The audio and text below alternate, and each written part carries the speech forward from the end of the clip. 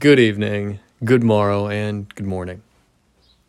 My name is Mikhail Moonstrong, and we are here for a very special episode. Today, we're going to talk again about one of my favorite texts, the Emerald Tablets. Why is it important? Why do I talk about it so much? Why should you read it? Well, the Emerald Tablets, for anyone who doesn't know, is an that's a word now, is an alleged mythological text that was created out of a material not of this earth, and on it were inscribed the base principles of existence, or the laws to the world, not just the world, but the cosmos, the lessons that needed to be remembered, the infinite teachings of all, those things which applied in every situation and circumstance that the adept mage or seeking possessor of life can utilize and understand.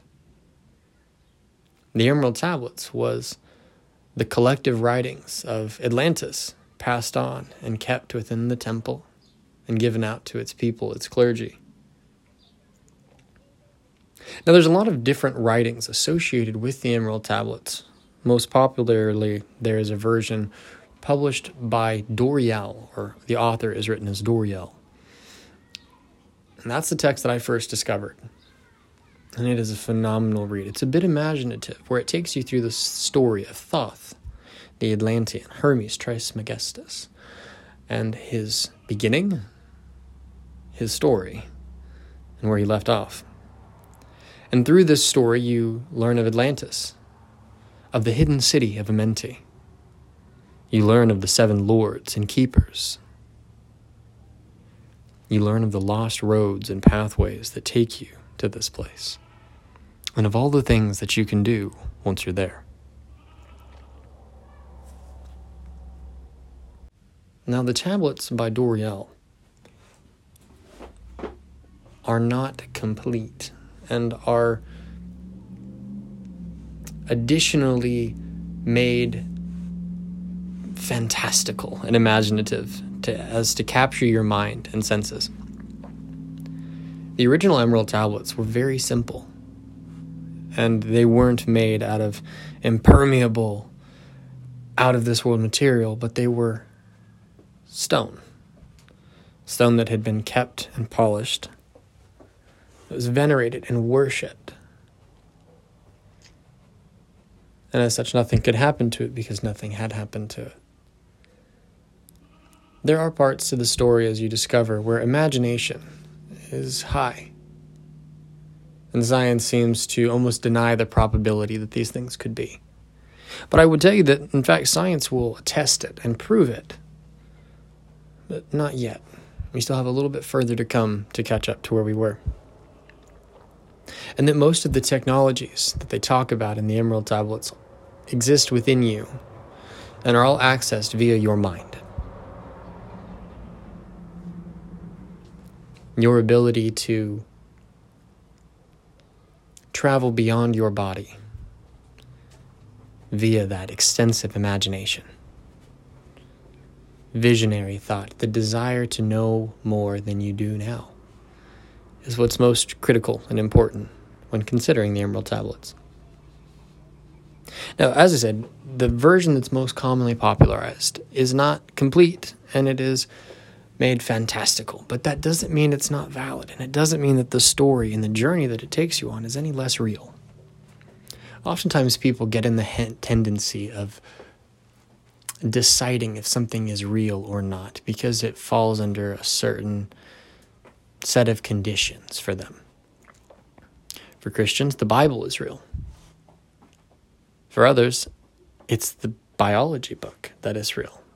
It's the scientific papers and notations. But none of these are any less real than the other. To quote the Bible and to use it in such a way, there's an expression taught there that in the beginning was the Word, and the Word was God, and the Word was with God. And I always enjoy this a lot because in the Emerald Tablets, you hear them reference to something called the Logos, which translates to the Word. And the Word is always referenced to be the spoken iteration of a thought. A thought is intangible, but when you say it, it's now real. It's a vibration moving across time and space. When you've captured a word and you are inspired in the spirit of your mind, that word is valid. You may not understand it, but that word is valid to you. And that word carries emotion and energy. And depending on how you process it, well, that depends on what you're able to do with it. How far does that word go? How many people hear it? Think about when the king raises his hand and calls his people to war.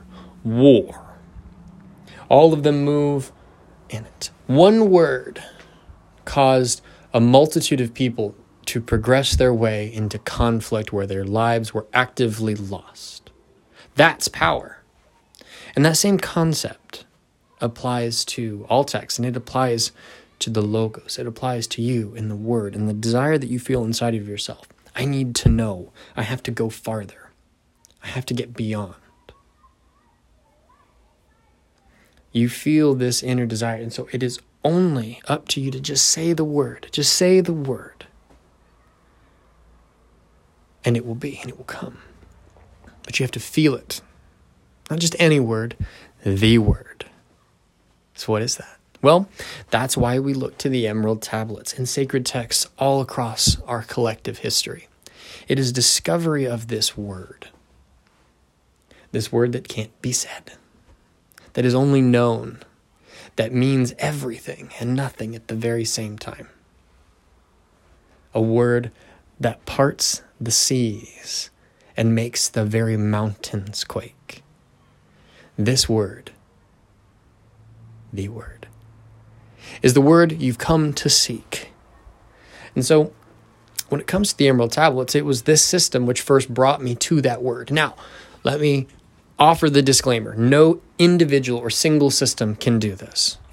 You have to journey. You got to start walking, and you have to encounter many of them to discern the right path to take. Because your path is not mine. Mine is not yours. But yours is yours, and yours was created perfectly just for you. So don't try to take somebody else's, but be ready to discover your own. An easiest way to do this is to immerse yourself in the experiences of life. Get out there. You got to do stuff. And if you don't want to get out there, then you got to read out there. You have to project your mind into that place, into that space. You could pick up Harry Potter and start reading. You could pick up Lord of the Rings. Any written text. It does not imagine. Percy Jackson, if you're of the mind. If you feel convicted and connected that when you pick up this book, you know the characters, you know the story, you know the world, and you were meaningfully impacted by this event, by this story. Keep it and hold on to it. That is gospel. That is your Bible. And for some, it's not simple. For others, it is very simple. They've been able to look at the same book and get a revolving experience through it. And I'll give the Bible its adaptability. As well-versed as it is, as imaginatively as it is written, as historically aligned as it is in certain directions, it's very captivating. And it tells a story that you want to be a part of. So does the Bhagavad Gita. So does the Poetic Eddas. Every tale has a story, has a meaning, a theme for you. And your job is to find as many of them as you can. So why would I encourage you to the Emerald Tablets? Because it's old. Honestly, because it's old, but it's simple. There are aspects to it which are very arcane and abstract. And the first time reading it, you won't really understand it. You will. You're like, okay, yeah, I get it. But then you will really take the meaning the next time you read it, and the next time after that. I've read that text more times than I can count. I would easily say over 50. Because every word in it has purpose, is a door to take me further into a place of understanding. And any text can be this to you. But for me, the Emerald Tablets was my guide, my key, my doorway to ancient worlds, to memories and lives that I did not possess anymore. See, I'm greedy and I'm curious, and these are dangerous combinations of personality traits. because I want to know and I desire to hold it and to covet it, to keep it, to find the right person to give it to.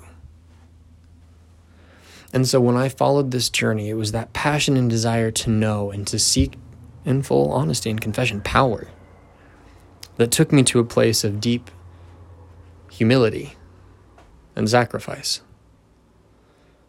And I don't encourage reading the Emerald Tablets if you're not in the state to change.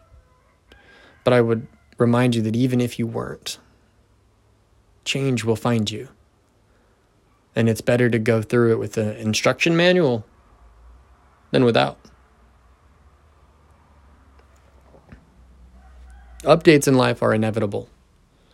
And being prepared with as much knowledge as you can about what's coming in those updates can be remarkably beneficial for one's sanity when trying to navigate the complicated realms of our societal systems.